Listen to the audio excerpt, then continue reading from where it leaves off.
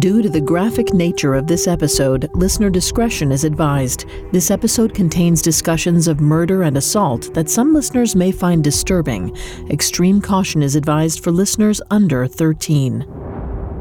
When Lieutenant Evelyn Peterson woke up on that October morning in 1945, the first thing she noticed was the pain in her head. The world was spinning, and it was impossible to focus. But she couldn't work out why. Had she fallen and hit her head? Confusion melted into fear when she realized her hands were bound. Someone had tied her up with the cord of a lamp. Someone had been in her apartment. Luckily, the bindings were loose, so she was able to shake her way out. As she got up, she looked around the apartment in a daze, trying to get her bearings. Evelyn, a nurse recently returned from the war, was pretty sure whomever had tied her up was gone now.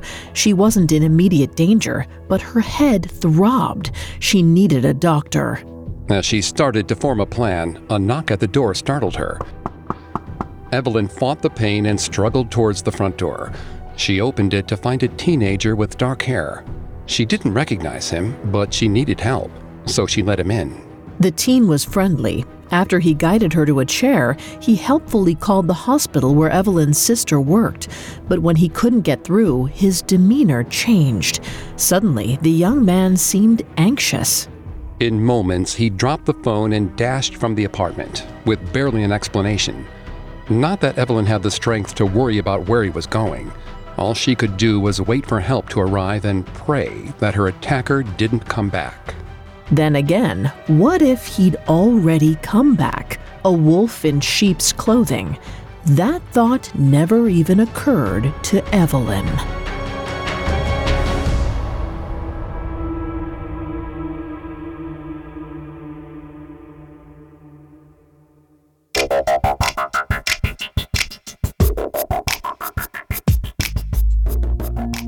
Hi, I'm Greg Polson. This is Serial Killers, a Spotify original from Parcast. Every episode, we dive into the minds and madness of serial killers. Today, we're taking a look at William George Heirens, sometimes known as the Lipstick Killer.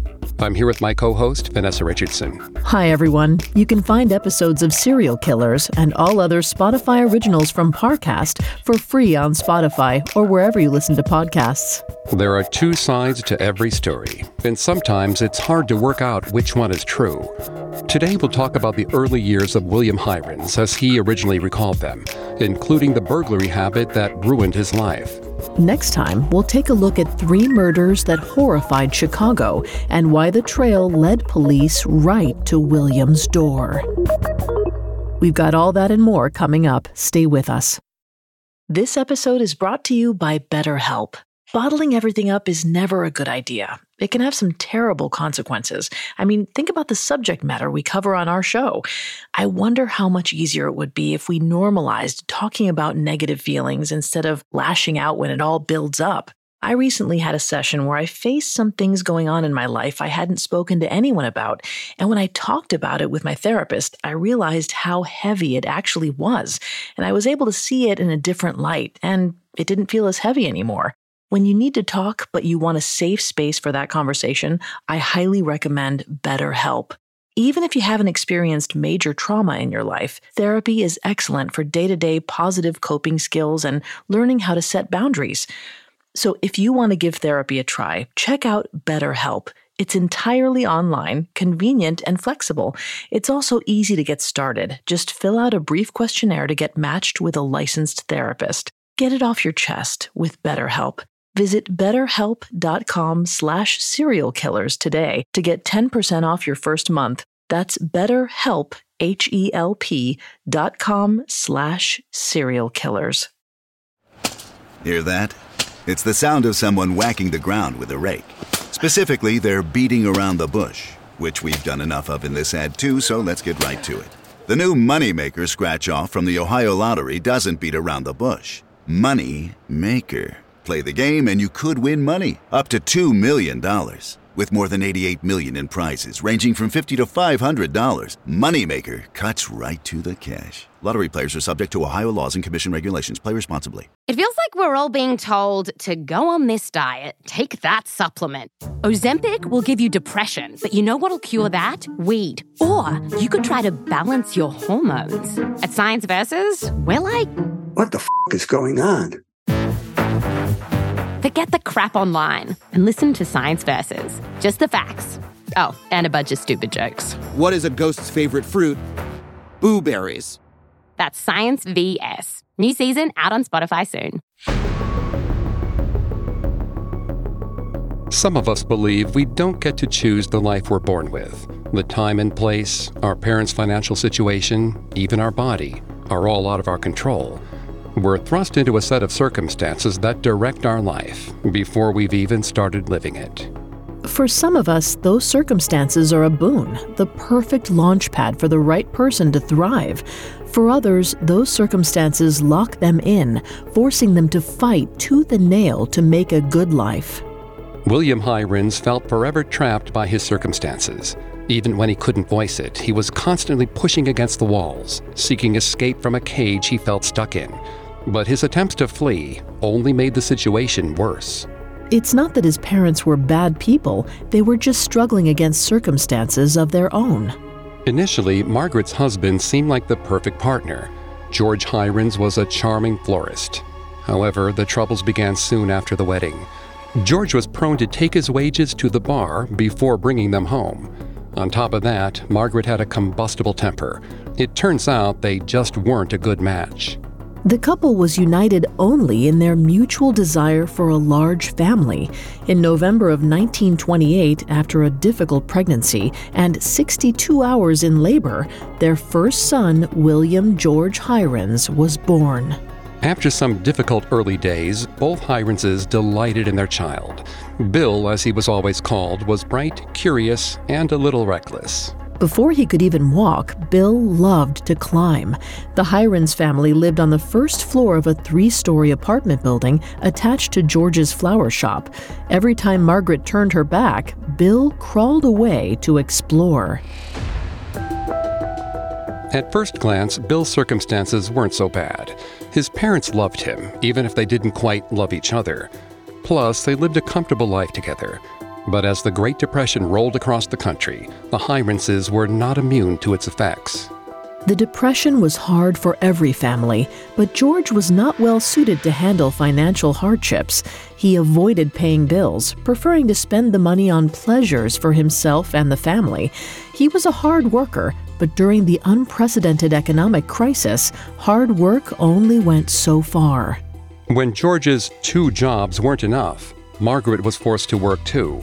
She hated leaving her sons during the day and resented her husband's financial mismanagement for taking her away from them.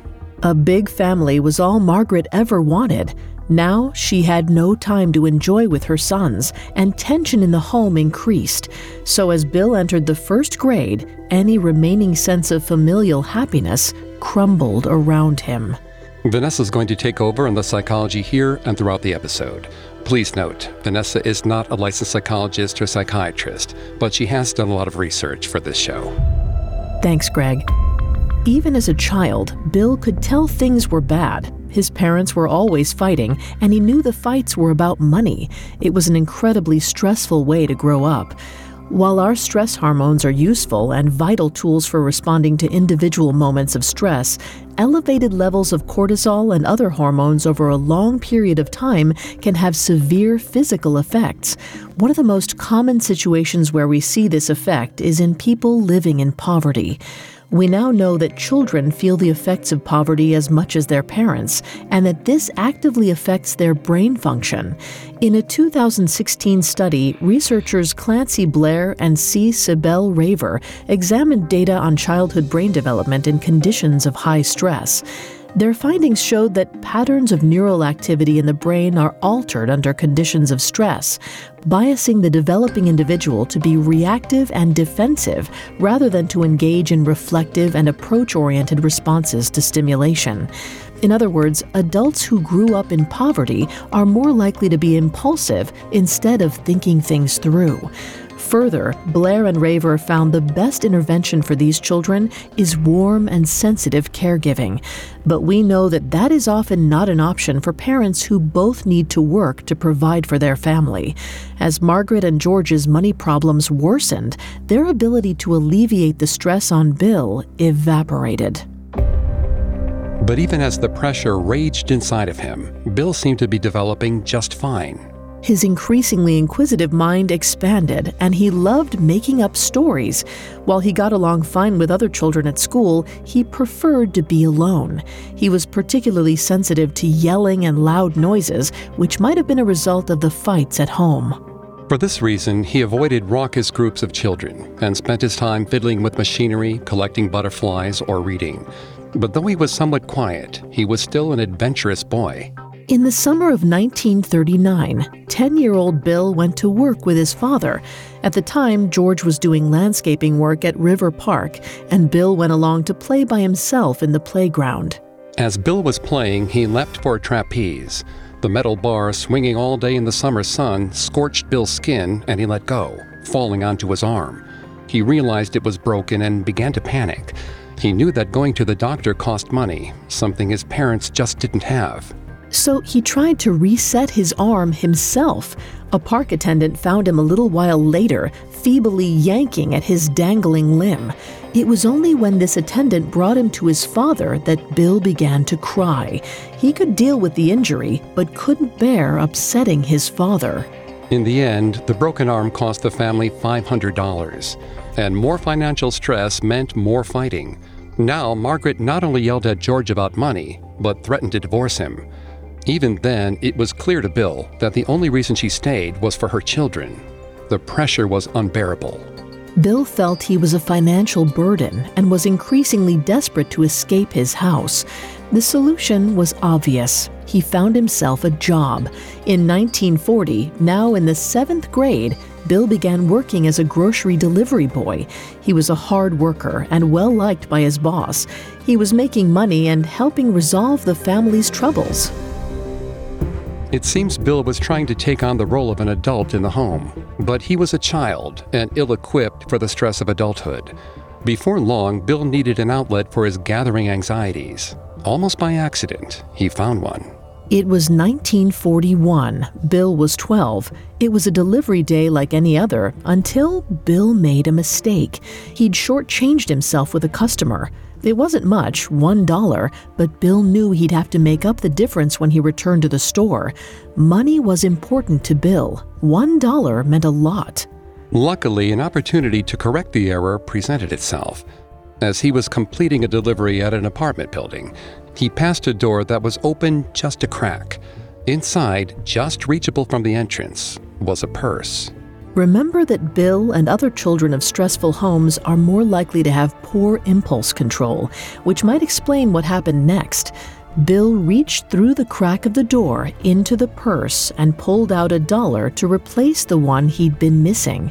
It was surprisingly easy, and somehow it felt like a breath of fresh air, a lightening sense of relief. And already he wanted that feeling again. Coming up, Bill's source of relief becomes a dangerous addiction. Hi, listeners. It's Vanessa from Parcast. When you think of a criminal, do you picture a killer, a gangster, a thief? I bet you didn't think it could be the little old lady down the street who murdered her tenants.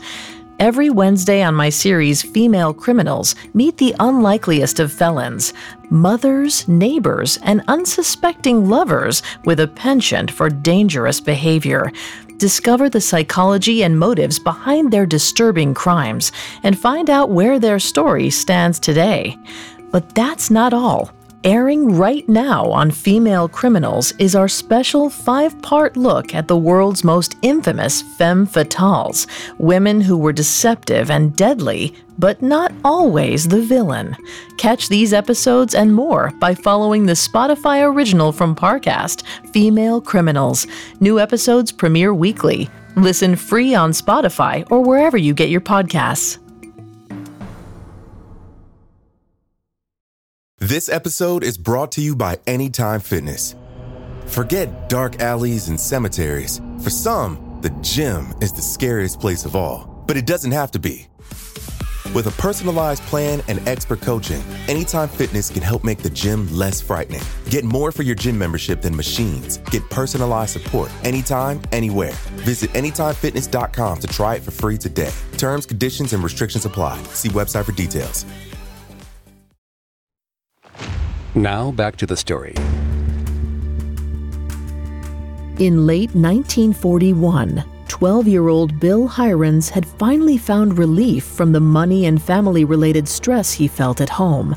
He'd stolen $1 and was shocked at how easy it was and how good it felt. He hadn't gone inside the first apartment he stole from, but he soon discovered that was simple too. So many of Bill's neighbors left their apartments unlocked or their windows open. It wasn't long before one impulsive crime became a habit. Whenever his parents started fighting, Bill could escape the noise by slipping out to the streets, searching for empty homes, and breaking in. Bill's natural athleticism and knowledge of the neighborhood served him well. He could pull himself into a window if he needed, and knew the side streets and back alleys intimately. He was also clever. He tricked people in apartment buildings into buzzing him in so he could burgle their neighbors. And if he slipped into someone's back door, he double-locked the front so the owner couldn't come home and surprise him. While Bill's initial goal was money, his motivations quickly changed. This is clear from the strange assortment of objects he stole during his burglaries. Some of this haul had financial value, such as savings bonds, electronics, and guns. But many of the things Bill took were worthless: clothing, scrapbooks, even a cocktail shaker. Stranger still, Bill made little attempt to sell the things he stole, later claiming he didn't know how to fence the items. Except for the lucky times he found cash, Bill's new hobby didn't do much to alleviate his financial worries. Since he couldn't sell his scores, he started storing them in small stashes. He was careful to avoid hiding too much at home, and used alleys, neighborhood roofs, and abandoned basements to hide his spoils. He ended up with a varied collection of objects hidden around his entire neighborhood. In almost no time, Bill went from a quiet, curious boy to a prolific burglar. But just as quickly, his source of relief became a source of deeper stress. What had seemed like a way out began to box him in. While his criminal activity went undetected, Bill's mother, Margaret, noticed a shift in her son around this time. She said, "He changed mentally and physically, became moody, kept more to himself, and was difficult to talk with." Bill knew what he was doing was wrong. Even though it was easy, it was still illegal. It seems likely that part of the sullen mood Margaret noticed in Bill was guilt. But once he started, he couldn't stop. It may seem unusual how quickly Bill went from his first crime to seeming addiction, but there's a psychological explanation. Experts didn't have the language for this at the time, but given the frequency of his burglaries and his inability to stop himself, it's likely Bill was demonstrating a compulsive behavior. Very little is known about what causes the development of an obsessive-compulsive disorder, but we do know that traumatic and stressful childhoods are more likely to lead to these behaviors. We also know what causes an action to become a compulsion. Compulsions tend to be things that provide brief moments of relief from internal anxiety. The individual is caught in a spiral of anxious thought, and then the action provides a break. They then begin to perform that action repeatedly in an attempt to relieve their anxiety. But once developed, the compulsion can only relieve anxiety for a brief moment, and ultimately becomes part of the overall problem. This matches how Bill described his early experience with burglary. He did it once, found that it provided relief, and so he kept doing it. Soon it was only adding to the anxiety, but once the compulsion developed, he couldn't help himself. It wasn't long before Bill's compulsion got him into trouble. In June of 1942, the police discovered a stash of stolen goods, including weapons, on the roof of an apartment building in Bill's neighborhood. They began a stakeout. Just a few days later, the officers spotted 13-year-old Bill breaking into a nearby basement locker. When the police approached him, Bill tried to feign innocence, but a quick search revealed he was carrying a stolen pistol, and they knew they had their thief.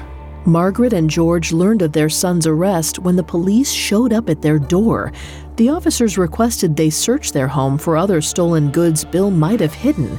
So while George went to the station to see their son, Margaret got to work and found 3 revolvers hidden underneath the family refrigerator. Even though they had noticed a change in Bill, Margaret and George were shocked to learn their son was a burglar. In a rare moment of unity, they rallied around Bill, certain that the best thing for him to do was cooperate with the investigation. Despite his cooperation, police held the young delinquent for days. Though Bill admitted to 11 burglaries, the cops weren't satisfied. They had a backlog of unsolved thefts, including several in which the burglar had started a fire, and they were determined to pin the crimes on the 13-year-old. They even went to the newspapers to tell the story of the one-boy crime wave. Seeing no other way out, Bill's parents urged him to confess to several more burglaries and one of the fires. He told his parents he'd never committed arson, but they thought it better to give the police what they wanted, so they could finally go home. Following his coerced confession, talk turned to Bill's punishment. The teen was on the cusp of beginning high school, and everyone agreed that sending Bill to a state reform school was the best way to get him back on track. So he went to the Gibault School in Terre Haute, Indiana. As it turned out, Gibault, a Catholic school for boys, was exactly what Bill needed. The school provided structure, and the sprawling grounds kept him from feeling cooped up. It was also an escape from the cage of his life with his family. Interestingly, his uncontrollable compulsion to steal seemed to dissipate while he was there. Bill's grades were great, and he was well liked by his teachers, so much so that they gave him a work assignment in the main house, a position of honor at the school. The clergy had but one struggle with Bill. They felt his choice of reading material was too advanced.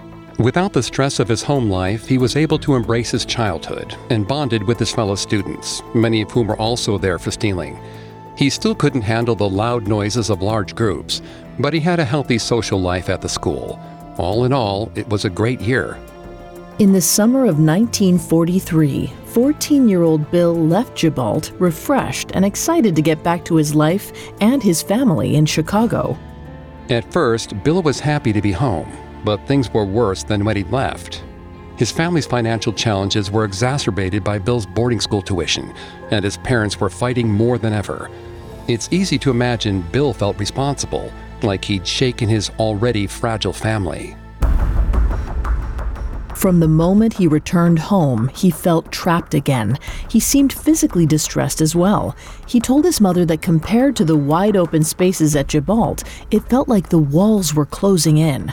Before long, the stress was unbearable, and Bill's compulsion to steal returned. Hoping to relieve his anxieties, he took a summer job to cover the bills, but this only provided him irresistible opportunities for theft. He was running deliveries for a liquor store, and while dropping off orders, frequently saw spare keys left out in the open. It was so easy to slip them into his pocket. Then he'd return to the apartment later when no one was home, and use the stolen key to enter. But this second string of burglaries was short-lived. In early August of 1943, a janitor spotted Bill walking up and down the halls of an apartment building the man knew he didn't live in. When the police arrived to confront the prowling teen, they found 9 stolen apartment keys on him, so they took him into custody. Margaret wasn't exactly surprised when she learned Bill had been picked up. She noticed her son struggling since he'd been back. Still, she was upset. She wanted him to reach his potential. However, her feelings changed somewhat when she saw Bill at the police station. His shirt was dirty, and when she asked what happened, he wouldn't tell her. She took a closer look and recognized clear footprints. When she ordered Bill to open his shirt, she saw corresponding bruises all over his torso. The police had beaten her son. Margaret was incensed. Her temper flared and she confronted the officers. They denied her accusations and warned her that continued talk of beatings would turn out badly for her son. At Bill's urging, Margaret let it go. By now, he knew it was best to cooperate with the authorities to keep them happy. He also knew he'd done wrong. When asked about the abuse later, Bill said it was punishment I felt I deserved. Once the police had gotten their confession, it was time again for punishment. A judge, Margaret, and George agreed that Bill should be sent to a new school. This time, his mother chose St. Bede's because it was closer to the city. But even though his time at the Gibault school had shown he could, Bill worried he would never break free of his compulsion. But just like at Gibault, Bill excelled at St. Bede's. During his 2 years there, he made great grades and forged lasting friendships. By the time he returned home for the summer of 1945, the 16-year-old seemed to finally be on the right track. The moody, sullen thief was no more, and Bill had a plan to escape his situation for good. He was accepted into a new program at the University of Chicago that allowed gifted young students to start college early. Bill assumed that just like his time at Gibault and St. Bede's, the university would free him from the cycle of his compulsions. Unfortunately, Bill wasn't prepared for the rigors of university, and stress was his worst enemy. Coming up, Bill's compulsion returns with disastrous consequences. This episode is brought to you by Rakuten. Are you ready to shop?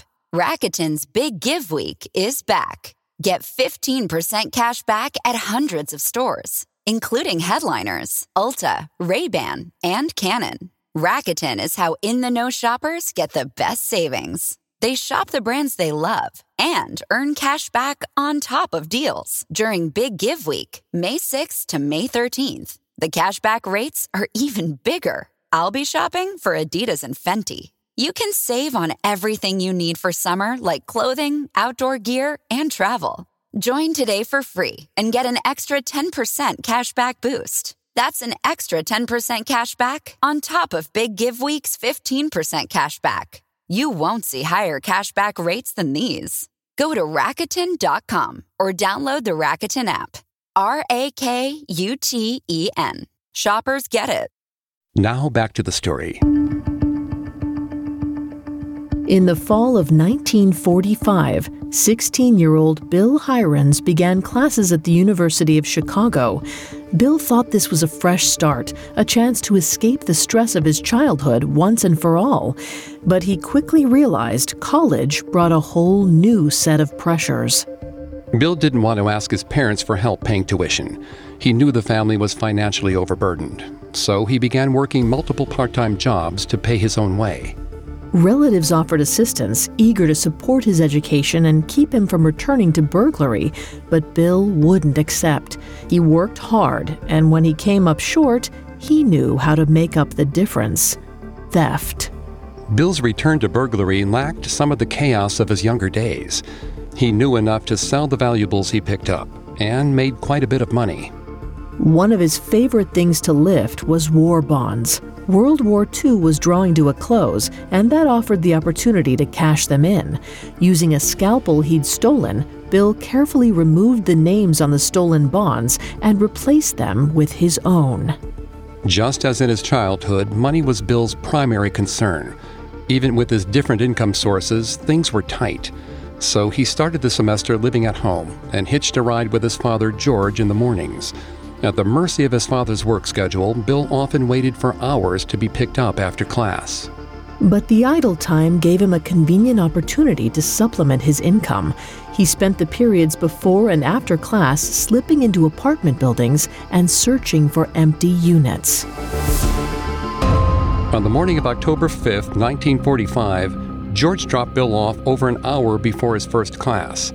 The teen didn't want to waste that precious time and set off for an apartment building near campus. When he entered a building on Drexel Avenue, he intended to take his usual approach. He rode the elevator to the top floor, planning to weave his way down, checking for unlocked and open doors.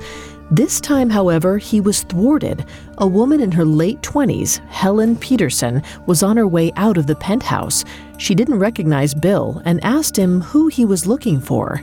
Pretending that he'd gone to the wrong address, Bill rode the elevator back to the lobby and exited the building with Helen. Waiting until the coast was clear, Bill circled the block, then slipped back inside the building. Remembering that Helen had come from the penthouse, he returned to the top floor to find out if it was empty. But as Bill approached the small staircase that led up to the penthouse, he was surprised to hear frantic knocking. Curious, he climbed the stairs to find a different woman, Margaret, calling for her sister through the locked door. Margaret Peterson was tired and frustrated. She'd been working all night at the hospital and told Bill that her key wasn't working for some reason. She guessed her sister was playing a trick on her. Bill offered to help, but there wasn't much either of them could do. So Margaret decided to grab breakfast at a nearby cafe and hoped her sister would let her in when she returned. As she left the building, Bill stayed behind, sure he'd stumbled upon the perfect scenario.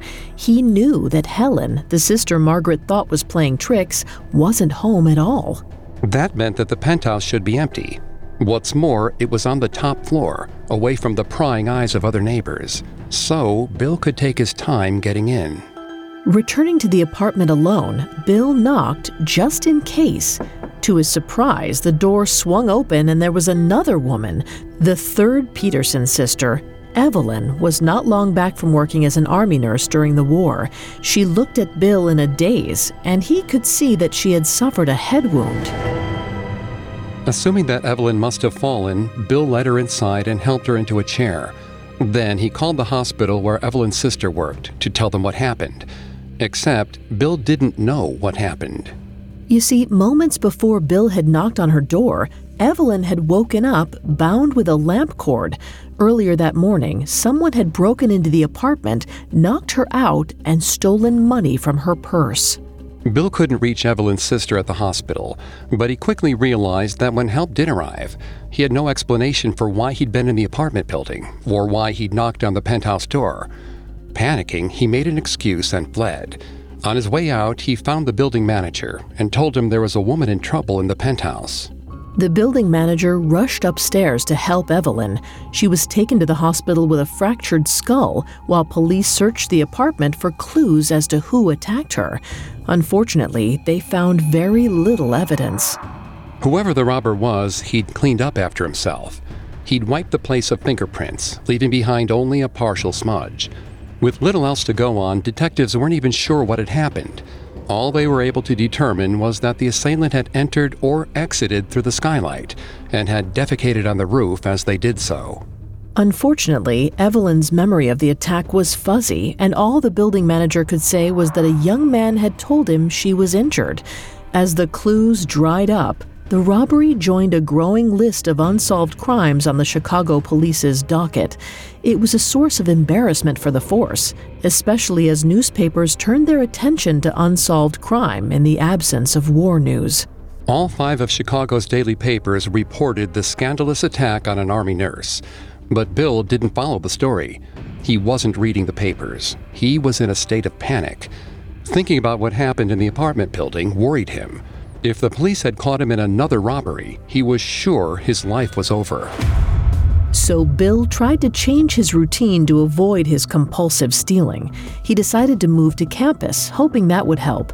He figured that if he wasn't at the mercy of his father's travel schedule, he wouldn't have the unstructured time he usually used to steal.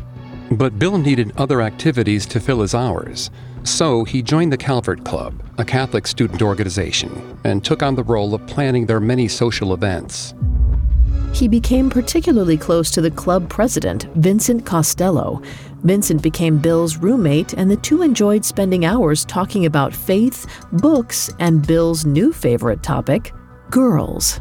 For the first time, Bill was at a co-ed institution, which offered him the chance to try something brand new: dating. Despite being younger than most of the students, Bill was attractive and was popular with girls.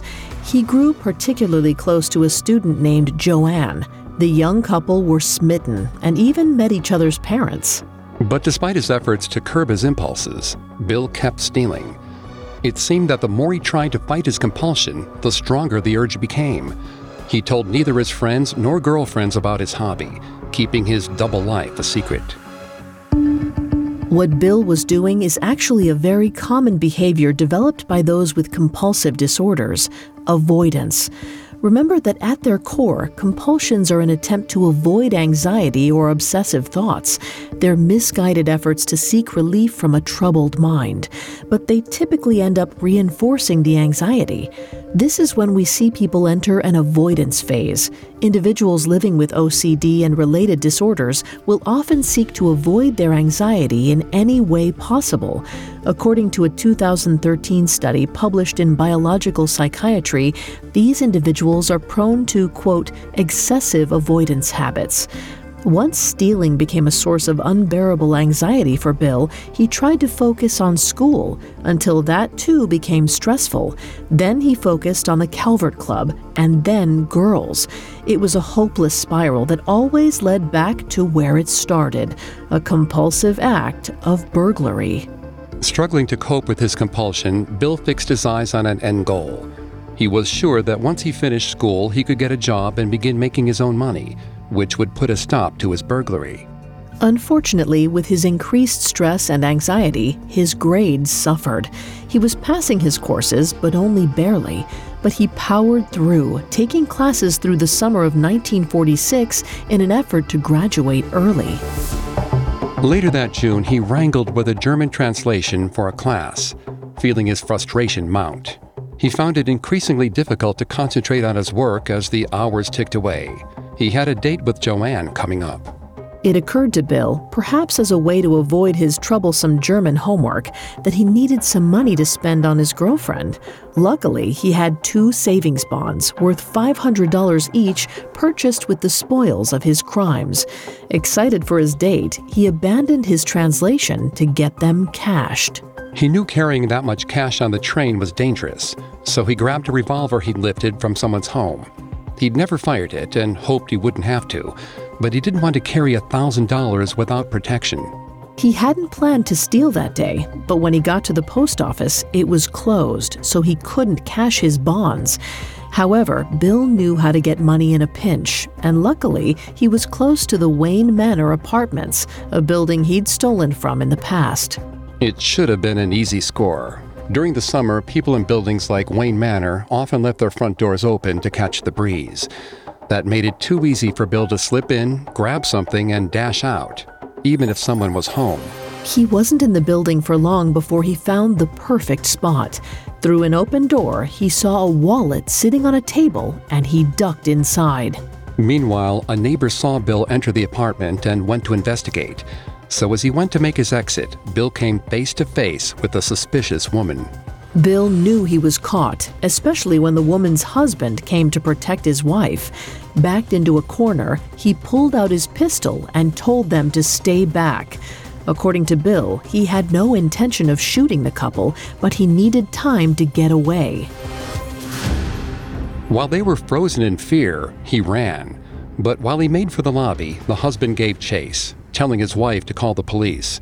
Bill could hear the man rally the building's janitor behind him and panicked. He couldn't get caught again. Bill wasn't worried about the 2 men chasing him. He knew he could easily outrun them, but he knew the chase would draw attention. In fact, an off-duty traffic officer named Abner Cunningham had already noticed the commotion and followed. Bill knew he had to get out of sight. He slipped behind a nearby building and scurried up to the second-floor porch. But he was seen by the woman who lived in the home. Trying to play it cool, Bill feigned heart trouble and asked for a glass of water. The woman played along and told him to sit down while she got his drink. As soon as she was inside, she called the police. Officer Tiffin Constant responded to the call and arrived at the scene to find Bill holding a pistol. According to Bill, he never raised the gun. But according to Officer Constant, Bill attempted to shoot and the weapon misfired. Whatever the truth about Bill's actions, Officer Constant's gun definitely went off. He fired 3 times at the teenager, but missed. Terrified, Bill threw his gun at Officer Constant and attempted to flee. But he couldn't get past the cop, and the 2 fell to the ground in the scuffle. At that moment, the off-duty cop, Officer Cunningham, caught up. He'd heard the gunshots and wanted to arm himself. He grabbed a stack of flower pots and ran towards the noise. When Cunningham got close enough, he brought the heavy pots crashing down on Bill with all his might. After the first hit, the bottom pot shattered. Bill felt his vision swirl, disoriented by the head wound. Then Cunningham swung the pots down again.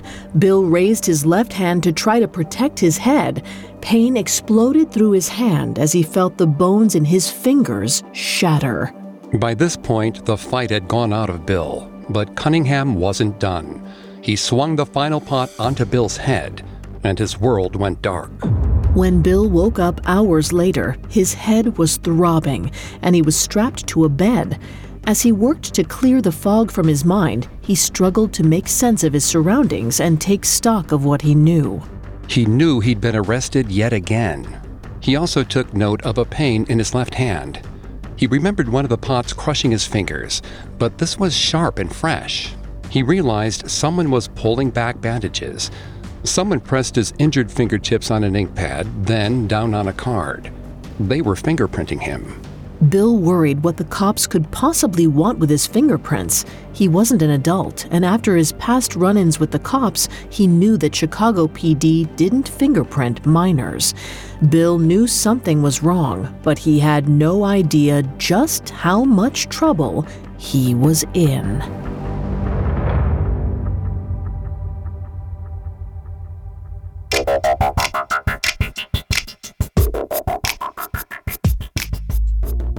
Thanks again for tuning into Serial Killers. We'll be back soon with part 2, where we'll talk about 3 of Chicago's most high-profile murders and how Bill Heirens was involved. For more information on William Heirens, amongst the many sources we used, we found William Heirens, His Day in Court by Dolores Kennedy particularly helpful. You can find all episodes of Serial Killers and all other Spotify originals from Parcast for free on Spotify. We'll see you next time. Have a killer week. Serial Killers is a Spotify original from Parcast. Executive producers include Max and Ron Cutler. Sound design by Russell Nash, with production assistance by Ron Shapiro, Carly Madden, and Joshua Kern. This episode of Serial Killers was written by John McDonough, with writing assistance by Joel Callan, fact-checking by Haley Milliken, and research by Brian Petrus and Chelsea Wood. Serial Killers stars Greg Polson and Vanessa Richardson.